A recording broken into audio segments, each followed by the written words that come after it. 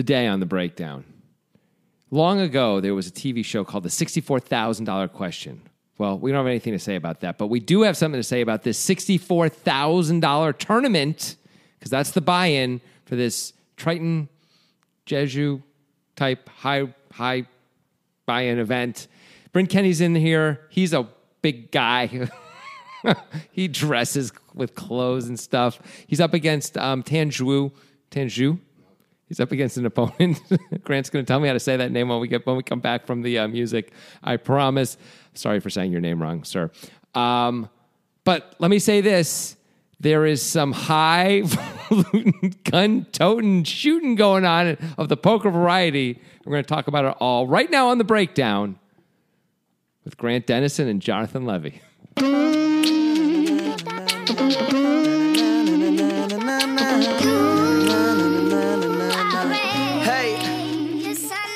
Tan. Oh man, sorry, Tan.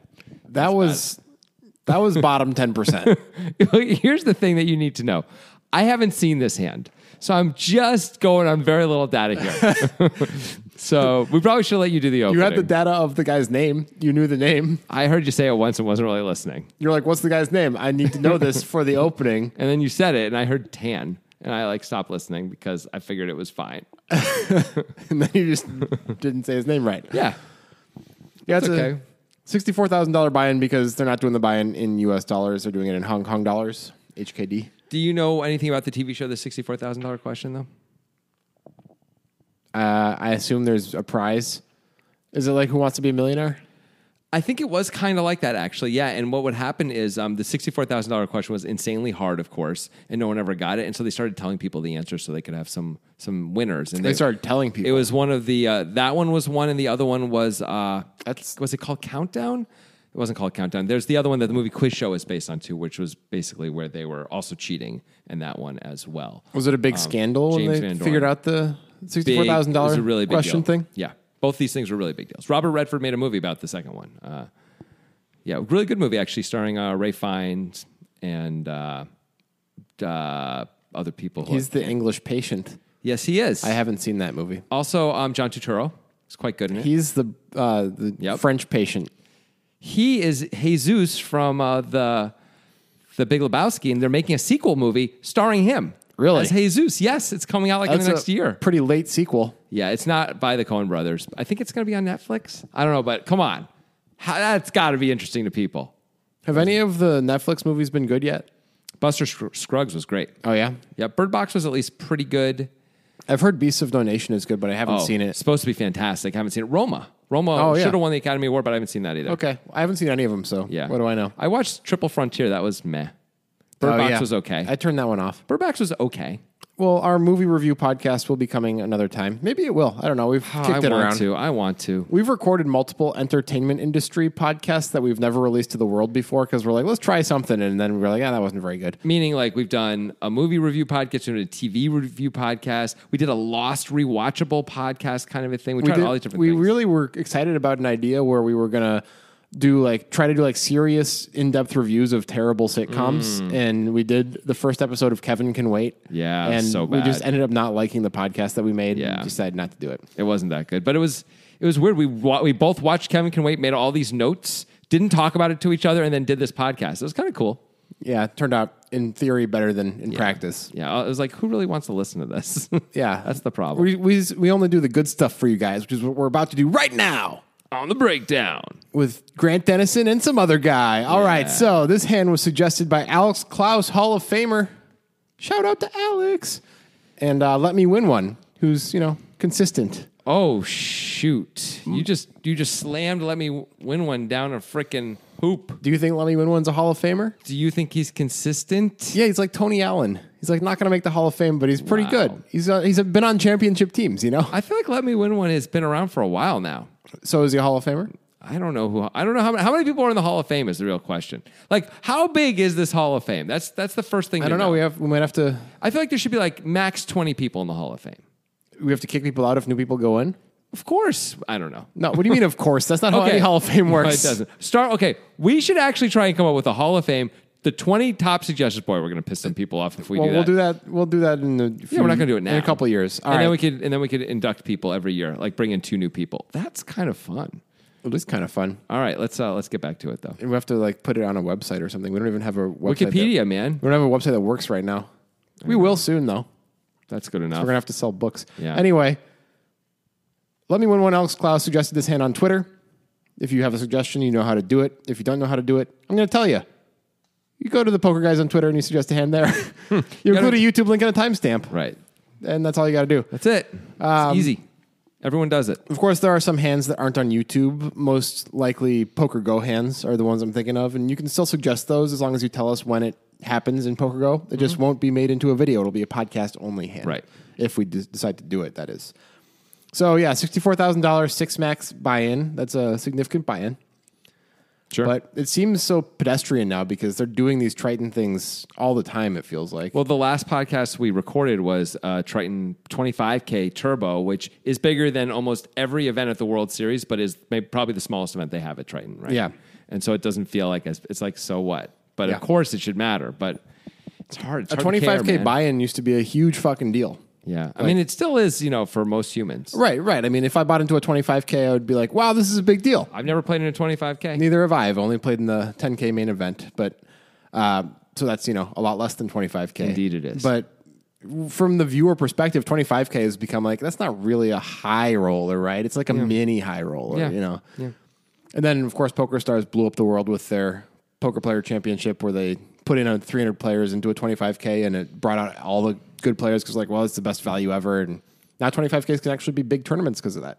Well, that one. That one can. We'll see if it keeps happening. I think they're going to do it over and over again. I would expect, but we'll see. It's a big success. Anyway, we have 20 remaining out of the 79 players who entered this event, so we're not really very close to the money. No, Still we're not. quite a ways away. And we've got Tan Juan, who is Bryn Kenney's opponent, and we looked him up. He has an interesting Hendon. He doesn't have many results. He has a total of, let me take a look here. He's got like 8 results, and his 3 most recent results are his biggest. They're all from May 20. Oh no, one's from May 2018 and 2 are from May 2019. Are his 3 most recent results for 2.3 million, 343,000, and 300K, and they are all in Triton events, and they're all in short deck ante-only events. Are they also all min cashes? I know the big one is a min cash, the 2.3 million. No, that's not a min cash. I thought you said it was $1 million buy-in. No, the 2.3 million US. The buy-in is $1 million HK. Oh, okay. That's not at all. He got second place. Okay. Yeah, Fair enough. second place in that. So this guy is a short deck killer? I guess maybe? he is. I mean, like his 3 biggest scores making up so his total Hendon is 3.4 million. Those 3 scores make up what is it like almost 3 million. It's possible So- he just plays all the cash games and then, is good at short deck, so he plays short deck tournaments, the big short deck tournaments too, right? Yeah, I guess. So anyway, I don't think this guy is likely to be a no limit hold'em tournament crusher. Right. Maybe short deck tournament crusher, but probably not no limit. But very interesting Hendon. I haven't seen one like that before. Bryn Kenney, of course, is Bryn Kenney, who's really good and very good at no limit hold'em. So Tan Juan is on the button, 20K big blind. He has 942K in front of him. So pretty nice stack for the stage of the tournament. Yeah. Going to open to 43K on the button with ace-6 of hearts. Not much to say there. Nope. Seems normal, except for I have a question about how we all do this when we're doing min plus raises. Like, why are we making it 43 instead of 45 here if we're Tan Juan? Is there any actual difference? It's 2,000 cheaper. You save 2,000 in chips every time you make it 43 instead of 45. If you have the same amount of fold equity, why wouldn't you make it cheaper? But would you have the same amount of fold equity if you made it 40 or 41? I actually don't think you have the same amount of fold equity if you make it 40 specifically. 41 may be the same. I actually think even amongst good players, maybe I'm wrong, but that there is it's really hard to fold to a min raise these days. Like everyone just knows you're never supposed to do that. So people almost never fold. But if you're a really good player, you know that 41 and 40 really aren't different. You're right. And 43 is not that much different again. I don't know that 43 and 45 are getting any different amounts of folds. So we're just causing the dealer more work by making it 43. I mean, it's not that much more work, is it? No, but it's like, is it necessary? Like, what's the point? It's something I've kind of always. I mean, thought the about. reason is if every time you get re-raised or every time you lose the pot, you have 2,000 more in your stack. That's a good reason to only make it 43 instead of 45, at least. Now, if you want to say why 43 and not 41 or 40, Yeah. I can't answer that really well. But I mean, that's I a feel reason like not to make it 45 at least. I just think it's interesting that even like among high level players, not that I know if Tanjuan is actually a high level player, but something you see among high level players, it feels like for each blind level, there's just kind of an arbitrary number chosen if they're not going to min raise. Yeah. And why wouldn't you choose a more even numbered arbitrary number? I mean, often it also goes like someone at the table starts raising that amount and then everyone else just does that. That happens. Yeah. Not always, but that really happens a lot. Sometimes it has to do with the chip denominations. Like at 612, if you want to do a min plus, it's like really easy to do 2,500. Super easy. Yeah. You know, type of thing. But I don't know. It just feels weird and arbitrary and a thing that every poker player does. And like, it is. I do it. I don't really know why either. Yeah. I want people to feel like they're not getting the best price ever. But you don't want to make it 45K. You want to make it 43K. I try and keep it small. But I actually vacillate these days. I mean, usually make it more than 43 in this spot actually now. Like I've gone back up a little bit now because everyone calls now. So like I make it a little more again. I've gone all over the place, man. Like back in 2015, I was raising everything because all the good players were min raising everything, and it felt right. You know, you had some fold equity, but then that fold equity kind of went away. And I started 2.5xing for a while, up until even pretty late stages in the tournament, until average stack got kind of short. And then you go back to min raising. And now I'm kind of back to min raising. At least during the World Series, I got back to min raising, like even at like the 600, 1200 level in deep events, like. It seemed to have the same effectiveness as making it 3K. Really? That's that's that interesting. level. Yeah. I'm trying to think. I min raised maybe 6 times all summer. Like I barely min raised at all. Now I did min plus raises constantly, so it's basically the same thing. But it is interesting. I did a lot of 2.5xing a lot of the way. I will say, like I'm pretty into 2.5xing, where I feel like that's a nice in between. I actually have legit fold equity. The big blind is going to fold a fair amount. And it doesn't cost me that much when I get re-raised. It's sort of a nice middle ground, it seems. I was actually, I didn't min raise all the time, but I found that if I was at a table where I felt like I could open a lot, I was min raising. And if I was at a table where I didn't, I was 2.5xing. Yeah. That's interesting. Yeah. It's interesting how we do all this sizing stuff in poker. And we always think whatever the prevailing wisdom is correct. But like, we don't know what the hell we're doing. Of course not. No, maybe 5xing is right, you know? There's been years when I've definitely min raised exclusively at all levels, you know, and then there's been years when I haven't done that at all. And like I said, this year I did it 6 times. I mean, it has to be clearly wrong to min raise the first level of a tournament, right? That has to be wrong. I mean, I don't know if I agree. Like, you like to limp in the first level of a tournament. I don't like to that's a mischaracterization. Fine. Like I decided to explore limping the first level of major events with huge stacks. Right? I liked what I got out of it. Okay, yeah. So when I said you like to limp in the first level of tournament, I wasn't that far off, right? I was like kind of in the general ballpark. I mean, you're mischaracterizing me. Okay, so if you want to play a lot of hands and a min raise knocks out some of your competition, but usually isn't going to knock out everyone, the pot is still really small. If you're usually not going to get blown off the hand anyway when you're deep.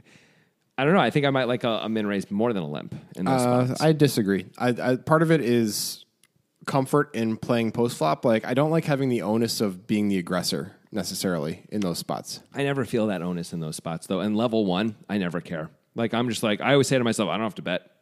Like sure. I'm not like just because I was the guy who raised doesn't mean anything to me. Like when we're super deep and the pots don't mean much, like I just don't care. So I think that's part of it, though. Like, if you feel like you're supposed to c-bet most of the time, and I'm sure I probably still c-bet. Anytime the board is favorable to me, in my range, I'm going to c-bet, depending on the amount of players. And maybe sometimes it still doesn't always work as well as I would like. But I give up way, way, way more often in the early levels because who cares? It's just not that big a deal, you know? So I feel because of that, too, I feel much more open to, like, taking the initiative early and only continuing to have like I'm happy checking back or just checking. Yeah, check I don't know. folding, whatever. Just like I like limping in the first levels, man. It feels good. Something about it feels good. Like I don't like it. I really like a min raise way more. But let's not have this discussion right now. We can have it, and even on this show. But let's not have it right now. Let's get back to the actual hand. So Tanjuan makes it 43K for reasons he probably doesn't know, and that's right. That's how we got into this. Yeah, he out of his 942K stack. Bryn Kenney's in the big blind. He's got 623K. So he's got just over 30 blinds, 31 blinds to start the hand. And he has King 6 off, same hand as Patrick Antonius had in the other hand we just did. It's a little weird, but okay. It's crazy, man. All right. So this is a pretty standard spot for a call with 31 blinds. Sure. Bryn Kenney decides he wants to win the hand Don't hate it. right now. I think it's fine. He's going to 3-bet. He's going to make it 141K Okay. over the 43K. Sure. I like the sizing. I feel like it's pretty good. Yep. How do you feel? 143 over 43? 141 over 43. Because Yeah. 141 is a lot better than 143. to Yeah. me. I like it. I think you could actually go even a little bigger, but I like it. Yeah. He's out of position. I think you can make it a little more. But I think it's fine. Another quick, weird, quirky sizing thing. I like what Bryn Kenney did here, making it 141 instead of 143. It's not just 100. Yeah, I feel like it's easier to get folds when it's Yeah. harder to get the right amount, even if it's less. It's kind of interesting. All right, so this is a weird spot for Tan Juan. Of course, he knows Bryn Kenney by reputation, but he has ace-6 of hearts, and they're 31 blinds effective, and Bryn Kenney just made it 7 blinds. Feels like a fold in most scenarios, right? I think against Bryn Kenney in a spot like this, it's also a lot of shoves. Yeah. I think that's mostly what we're doing is we're shoving or folding, though. Yeah, it feels like this is a pretty clear shove against Bryn Kenney, right? I think so. I mean, you can't shove every single time against Bryn Kenney with this hand, probably in this spot, but like most of the time, I think you just shove it and like you just don't have it that much, right, Bryn? You 3-bet constantly. Like I have an ace. It's a suited ace, even. Oh my god, how incredible! And it feels like, yeah. I mean, it sucks to get snapped off and lose 31 blinds, but he's trying to give you 7 blinds right now. So. I mean, if we have ace jack, we're also going to ship it in, and it sucks to get snapped. Although True. there's a few hands we can actually live with getting snapped by there, Yeah, like tens, tens and nines, Right. Maybe eights, but that's it, right? Besides that, it's kind of the same thing. I guess Bryn could actually have ace jack also and be chopping with us where we're losing ace jack with ace Right. 6. But those are the only differences, really, in terms of how these hands practically play out, I think. Yeah. I feel like against the majority of the poker playing world, this is a fold, but Yep. against Bryn Kenney, it's probably a shove. Yep.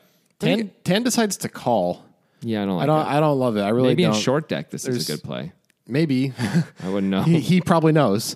But there's 312K in the pot after he calls, and Kenney started the hand with 623 and made it. So Kenny's under 500K, and there's 312 in the pot. Seems like I mean, with if we with ace 6, like it's not a great spot. If we flop an ace, we just have to hold on now. Yep.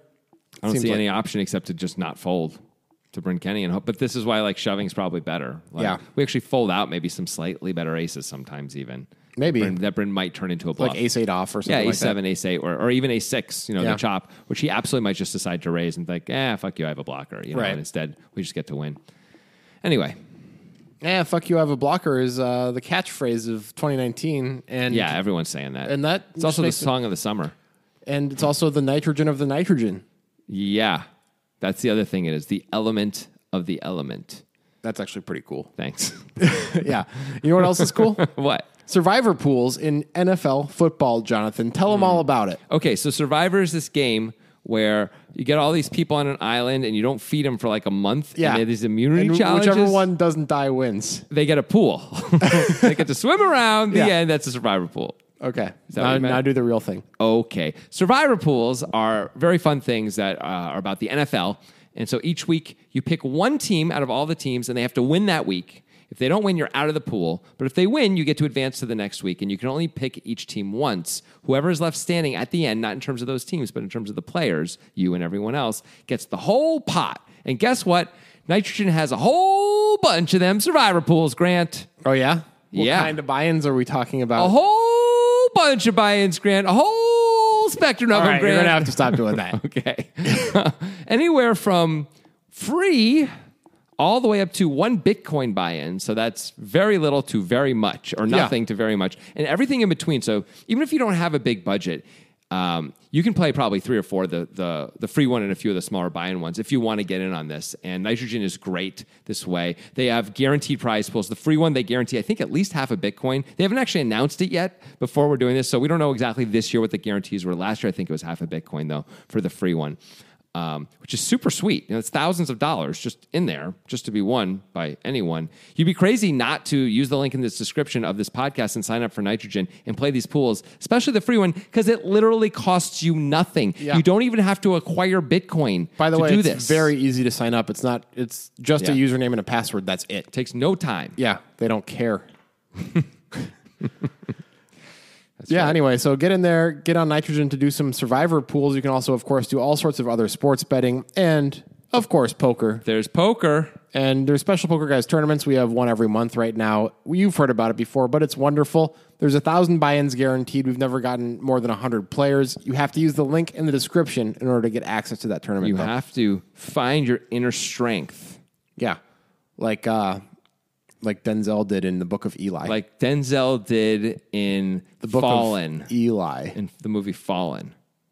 Remember that? I don't remember that one. Really? It's where the devil is possessing people and it's like a serial killer that jumps around from body to body. Better than it sounds when I tell that description, but worse than people talk. People say it as if it was good. It wasn't. So it's actually the movie itself is better than the Book of Eli then, because that movie was not very good. It's probably comparable, maybe even slightly worse. But Book of Eli had cool like imagery and stuff like that. Like really, it was really well shot and stuff. Got an iPod. It was that movie was probably slightly better than Fallen, but they're both mediocre. Denzel's done a lot of mediocre movies that people love. I don't really get it. I don't know if people Deja Vu. Are you kidding me? People love Deja Vu. Come on, Deja Vu. People don't love Deja Vu. Man on Fire, over freaking rated. How about that? Man on Fire overrated. Man on Fire is fun. Denzel Out for The Blood. Equalizer, more like the equal crap No, Equalizer. I was going to mention Man on Fire and The Equalizer because those are two like obviously popcorn flick stupid movies, but they're great revenge movies if you just want to watch somebody just kill people. Unstoppable, more like uncrappable. Okay, that was actually pretty good. That was all right. Yeah. It was But Tony Scott's last film. Show some respect. Show some respect. The man is dead. What's the last good movie Denzel was in at this point? I mean, do we know? The Magnificent Seven, more like the crap. That movie was terrible. Shit. Magnificent shit. I mean, Training Day was good, but that was in the late 90s. Yeah, that was when Ethan Hawke was a young man. Yeah. Training Day was great. Oh, yeah. So fun. Very good movie. But yeah, what?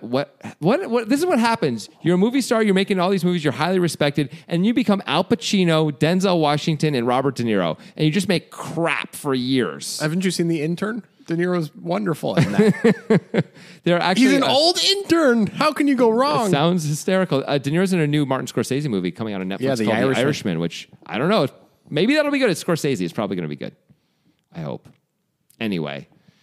Nitrogen Sports, get you some poker. Nitrogen Sports, get you some poker. Quick thing about Scorsese. I saw a pretty funny tweet about Scorsese movies and how it's like, every Scorsese movie is like, oh man, we're doing crime. It's pretty cool, but it's kind of fucked up, right? But anyway, we're making a lot of money, so that's pretty sweet, but also isn't it kind of fucked up? But also isn't this kind of cool? But also it's a little bit fucked up. Like that's exactly every Martin Scorsese movie. Yeah, I guess that kind of is. Yeah. Like even Wolf of Wall Street, right? Yeah. It's basically that, Yeah. By the way, Wolf of Wall Street, is that Scorsese's best movie?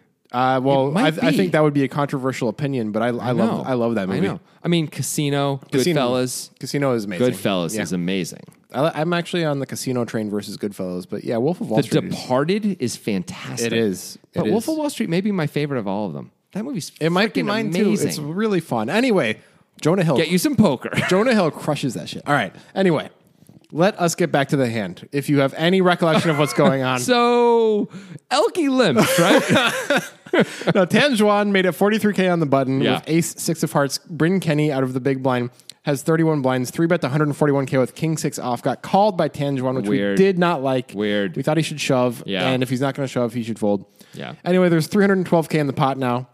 And the flop is ace of clubs, queen of diamonds, 4 of diamonds. Okay. Well, remember we were talking about holding on. Yeah. Time to hold on. Right. And this is like a pretty obvious spot for Bryn Kenney to c-bet, of course. With the ace-high flop.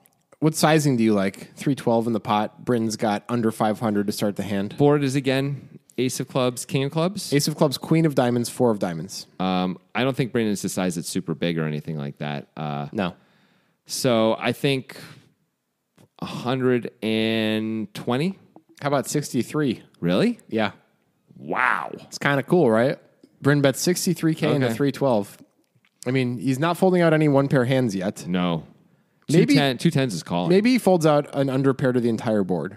Those hands are usually four betting all in. All right, that's true. And also the entire board it ends with a 4, so it'd be deuces or 3s. Yeah, but even like 7s and 8s are just shoving on him, right? Yeah.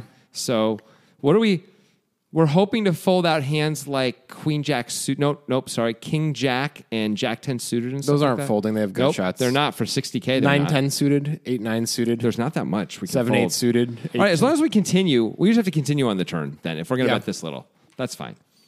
Tan's decision is usually a very simple call, and it probably is here as well. It's just that the sizing is so small. Yeah, you just call and like, all right, what's next? Well, Bryn's going to have about a pot, actually almost exactly a pot size bet on the turn if Tan calls. So with that being the case and there being some draws out there, it's not crazy to shove probably if you're Tan. I think Bryn Kenney being your opponent, it's crazy to shove. Because you just want him to keep betting. You just have to like sit there for a while, make it like it's a really hard decision, put the chips in, and hope he shoves the turn, and you call no matter what the turn is. I don't know if the queen pairs, you kind of hate it, but call anyway, because you figure he's going to put all the chips in almost no matter what. Yeah. Right?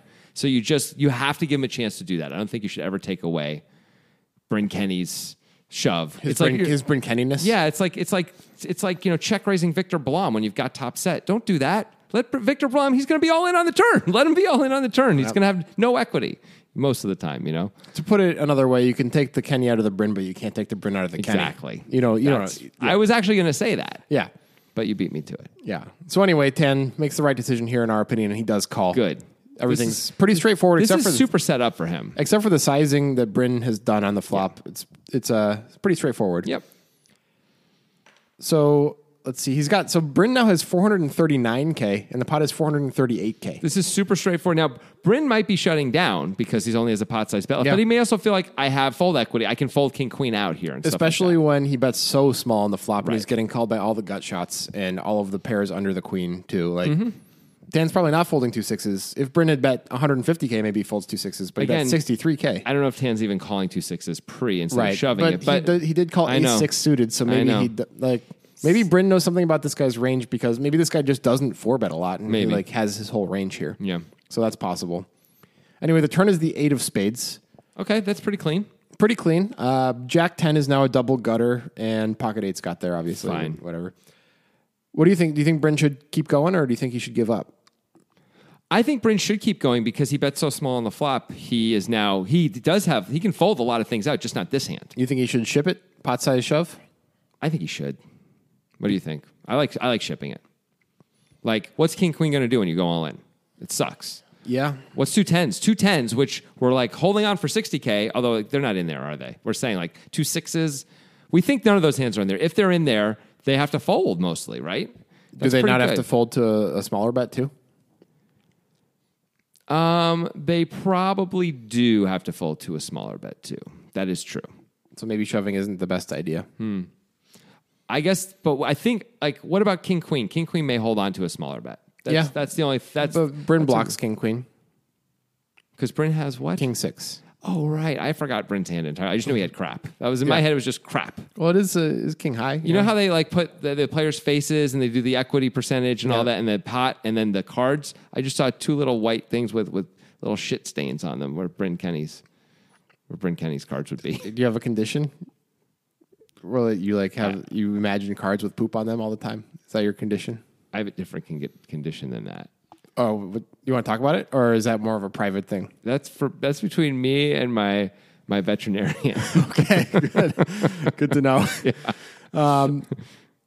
Bryn is going to go small again. Okay, this is what's interesting about Bryn Kenney. He does stuff like this. He's like always willing to risk stuff that other players seemingly aren't. Okay, because it feels like if I were in this spot, I would naturally shove if I was going to. We have a pot size bet. It feels like we get max fold equity. We can have ace king here and stuff like that. It feels like pretty reasonable. There's something to learn from Bryn Kenney probably because he always has a ton of chips at the end of tournaments, right? He does. And I don't think he's accumulating them by coolering people for the most part. Mm-hmm. So he bets 113K, which is once again quite small. 113 into 438. Wow. That is so small. Yeah. I mean, he looks like he's trying to make it as easy as possible for us to get all in against us, right? He looks like now. I mean, it takes. It feels balls. like he has queens now. It feels like he has pocket queens. Right. It takes balls to do this as a bluff, right? Yeah. Because he's like, it's basically like a please continue with your queen or your ace. I would love that so much. That is what it looks like. Yeah. And that's really cool that he's doing that because people don't really do that so often. When they're bluffing, they're like, I just got to put it in and pray, hope it works out. Right. Like when we did the Antonius hand, I think it was, I'm not sure exactly the order. That last week, probably last week. So Charlie Carroll tells a bad story against Patrick Antonius where he overshoves the river and the line doesn't make any sense. And it's like, do you really, what would you have here? But this line makes sense. Like, this story is good. Yeah, it's like I have ace king I have ace queen. I have ace jack. I have a big ace Yeah. Or better. Yeah. That's what I have. Like, I hope you have a bad ace or king queen or something you're going to hold on with. And I'm going to price you in so you just feel like you have to call. Right. It looks like he's saying, like, I don't want you to fold your queen yet. Right. Like, don't fold a queen. Please give me more. Yeah. Right. If you have a draw, please shove. It's actually kind of sweet, you know? Yeah. Anyway, tan is like, you can't shove if you're tan, right? I don't know why we would, right? Like, don't we, like either Bryn's got us crushed or we're way ahead. In I mean, he either could have a spot. diamond draw, and that's Okay. Might want to deny equity, but whatever. I mean, is Bryn folding his diamonds on? I don't know what is the pot. I don't know how much he has at this point. He's probably shoving his if diamonds. he has a anyway. combo diamond draw, he's not going to fold. But He's either going to shove his diamonds or bet small with the stuff he can call with. I mean, it's weird that he bets small with anything, so it's hard to know. Right, but no, he could bet small with. Like, it would be really absurd for Bryn to put himself in a spot where he's got diamonds and he has to bet fold the turn. Oh He yeah, would never let himself do I don't that. think he would have to bet fold. Okay, that's what I'm saying. Like, he's either going to bet, he's betting hands that he can call with if it's a draw, or Yeah. he's going to shove them. Right. He's not going to bet an amount where he loses chips and can't realize his equity. What if he had just a bad gut shot, like queen 10 or king 10 or something? Sorry, not queen 10. That he might do this with. That's Yeah. different though, right? That's so much less equity. Yeah. He may shove that. He may give up with that. He could do all different things with that. But like a diamond draw is too good to just give up on. I don't think he's given up with king 10 because he's not with king 6. There you go. I would guess he's not. Yeah, he actually has equity with king 10. All right, he's so drawing dead here. Tan decides to call again. Yep. Just like hoping it's okay. I mean, I think you have to hate your life and call. I think that's the plan. Right. You kind of wish he would shove the turn, but he's not going to do that. So, okay, we call. All right. Pot is 664K now. You're like, give me a brick. Give me a And- brick. and- I will take a 6. And Bryn has 326K. I mean, He's got almost exactly Half a pot. half pot. Yeah. River's the deuce of diamonds. Does complete the flush draw. yeah. And Bryn just goes for it. He goes all in. This is how he does it, man. This is a This tough is one spot. of this is one of the ways that he does it. Like nobody else, like assuming Tan folds, nobody else makes this much money in this hand, right? This is insane. Does any other player make this much if Tan folds? I mean, there's probably 3 other guys. Yeah. Right. Like everybody else either like wins on the turn or is out after they shove the turn. Right. Yeah. This is just such a ridiculous spot now that Tan is in, that Bryn has put him in. Yeah. And he's like, the thing is, it's Bryn Kenney. He has all the bluffs, obviously. He has all the bluffs. The thing is, now we can take away maybe some of his value that we had before, right? Because the diamonds came in? Because the diamonds come in. So It's possible that Kenny's like, I'm short enough. It doesn't matter if the Yes. diamonds come in. You know And what? isn't Tan shoving the turn if he has diamonds anyway? I have ace jack. Like, I'm not. I don't I'm think getting that- it in here. Let's I don't go. think the diamonds matter. Tan know is what? really shoving the I agree diamonds with you. at some point. I agree with you. Yeah. So it doesn't matter at all. Okay, so the diamond looks like a bad card, but actually it's kind of a brick. Yeah. It's Like actually... Bryn Kenny maybe gets there a little bit sometimes. yeah, with it's the actually combo good drop. for Bryn. He's more likely to have Jack diamonds. 10 of diamonds. He has much more than Tan does, Yeah. right? He has all the diamonds more than Tan does. Well, but he doesn't have diamonds that are so bad and so non-showdownable that he can bet. He would remember. We were saying he has to be able to bet call on Yeah. the turn. So I don't know if he can have like 4 or 5 of diamonds or something. Well, that's actually the 4 of diamonds on the flop. Okay, but you see what I'm saying? Like right? 3-5 of diamonds is a combo draw too, so he could have called with that. Okay, but some other weird diamonds. Then you know what I mean? There's like 8 deuce of diamonds or something. Okay, if he had that, but Like he's going to shove that on the turn or check fold it. And probably shove it. Right? I doubt he's going to. He's going to bet small and fold when shoved on. With diamonds. It's my guess. yeah. But anyway, but the point is this: Bryn Kenney keeps all his value. Actually, I agree with you, and he adds a little bit to it because the diamonds come in. All right. He's the guy who can have diamonds. So let's talk about what the value is. Okay, good. What's the bottom? Is it ace jack? Feels like ace jack is the bottom. I think he can have ace 10.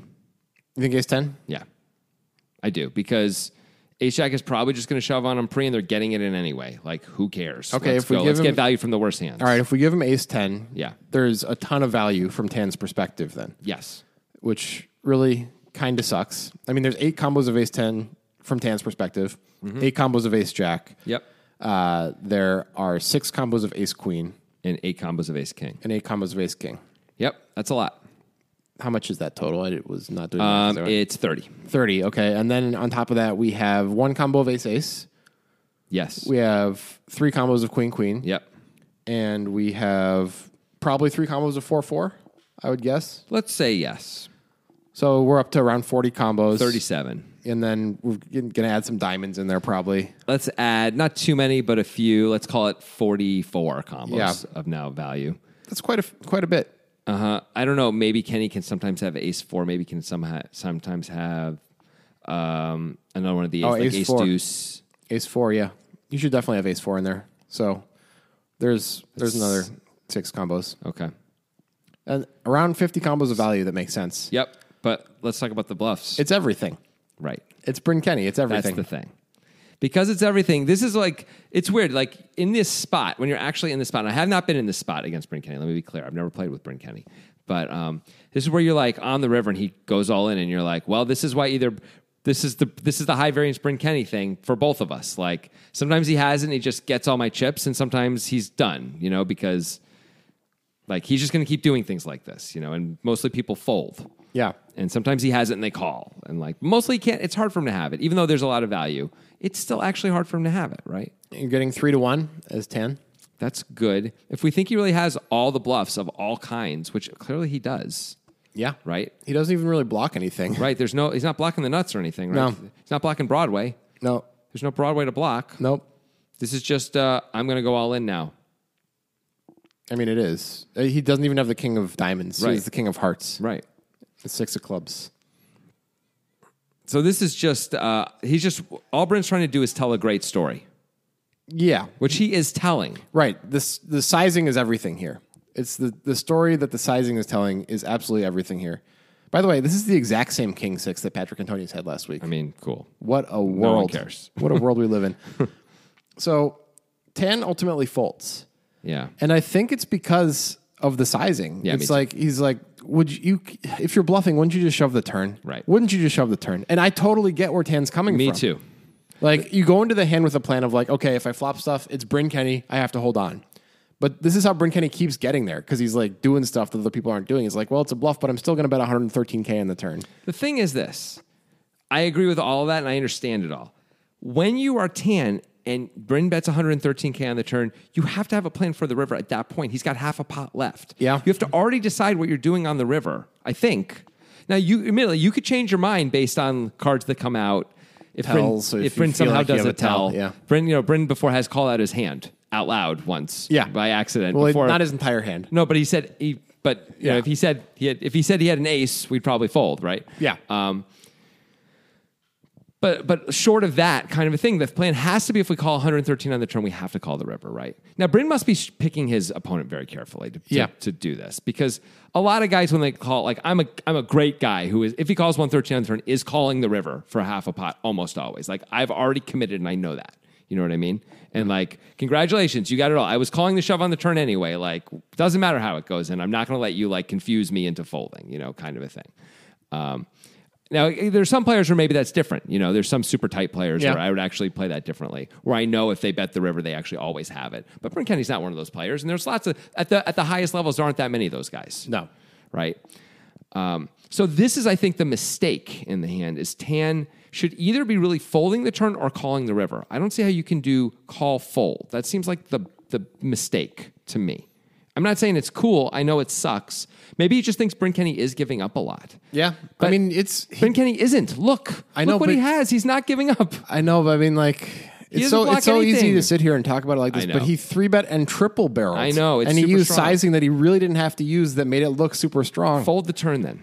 I know. And fold the turn. I understand all that, but fold the turn. I'm saying this is how Bryn Kenney always has so many chips. Like, he has nothing, and he's supposed to lose the entire tournament here.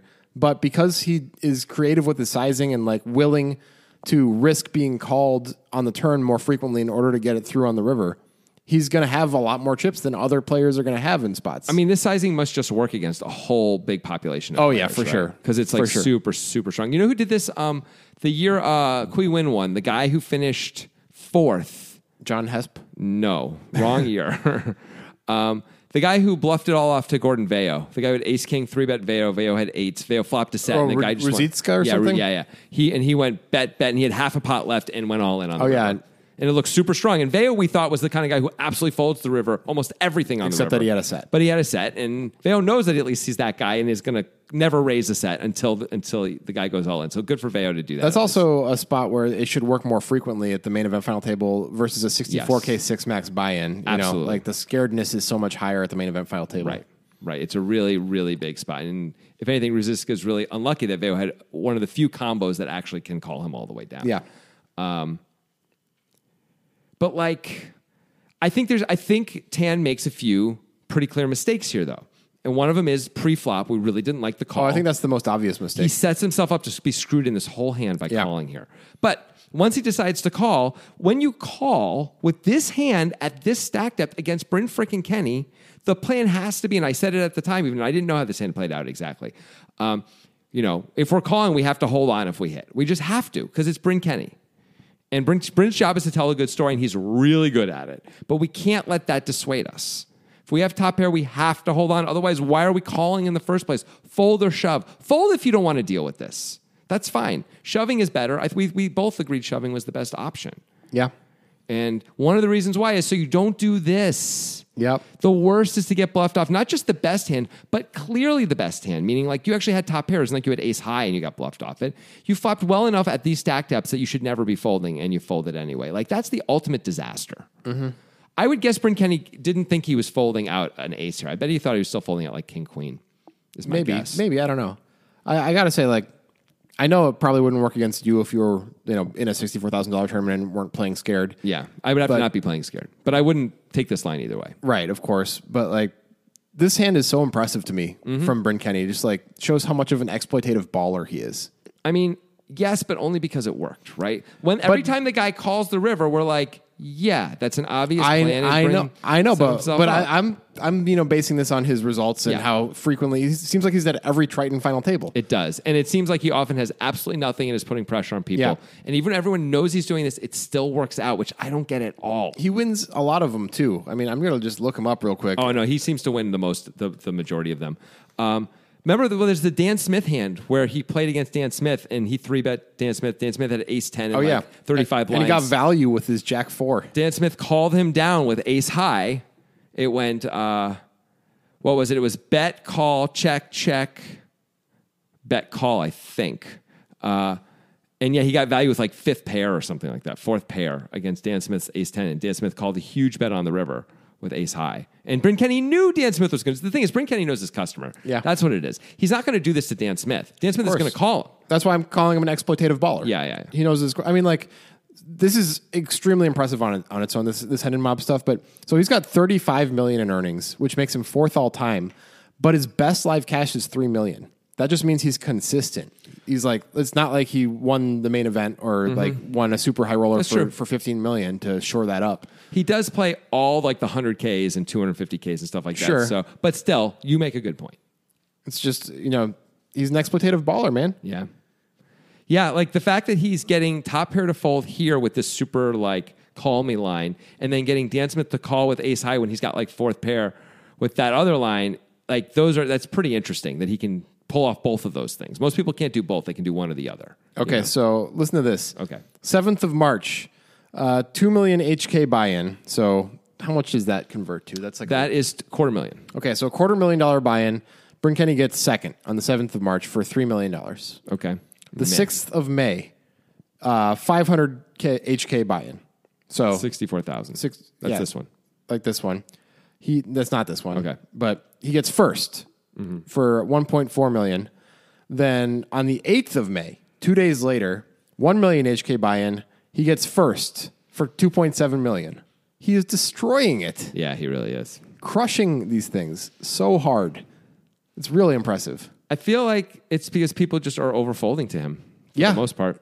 Yeah. And it just feels like people should be calling more, but he knows how to manipulate and he knows his customer. Yeah, that is a big part of it. Yeah. And maybe I'm saying like I would call here, but maybe he would never put himself in this position against me. Right. Maybe he would find other ways to destroy you. Right. He would be like, well, I'm going to have it against that guy. Yeah. So I'll just wait and have it against him. And then you're going to trick yourself, by the way. Yeah. This thought process right now that you're having is something you might have while you're sitting at the table with Bryn Kenney, which makes you fold in this spot. Since he's an exploitative baller, I can't say that isn't the case. Yeah. Yeah. I doubt I would ever call the turn setting up a half pot shove on the river with a made hand that's good enough and fold the river. You know what I mean? I just doubt it. Yeah. Against a player who doesn't have to have it. You know what I mean? But then you'll be like, but he knows that I'm this type of guy. How can he has to have it. No, but I would say it's Bryn Kenney. He could be 12 levels past me. I'm not going to try and figure it out. That's the only way to do it against a guy like this. Well, 12 is too many. He has to be an odd number past you to be beating you. I mean, any number past 1 is all the same. No, because each level then makes the previous level redundant and then goes back. No. It's not even. The levels aren't always just opposite each other. There can be stuff but you can do other things. No. Music is my sunlight, and all I need is one mic. And I can show every single MC how it's done right. Every time I come by, I'm bound to leave them tongue-tied. I'm sipping on liquor, a quitter is what I'm not. We got one life, and I took a minor break, but I'm back to claim the throne. And gonna be traveling the globe, and still have time to make it home.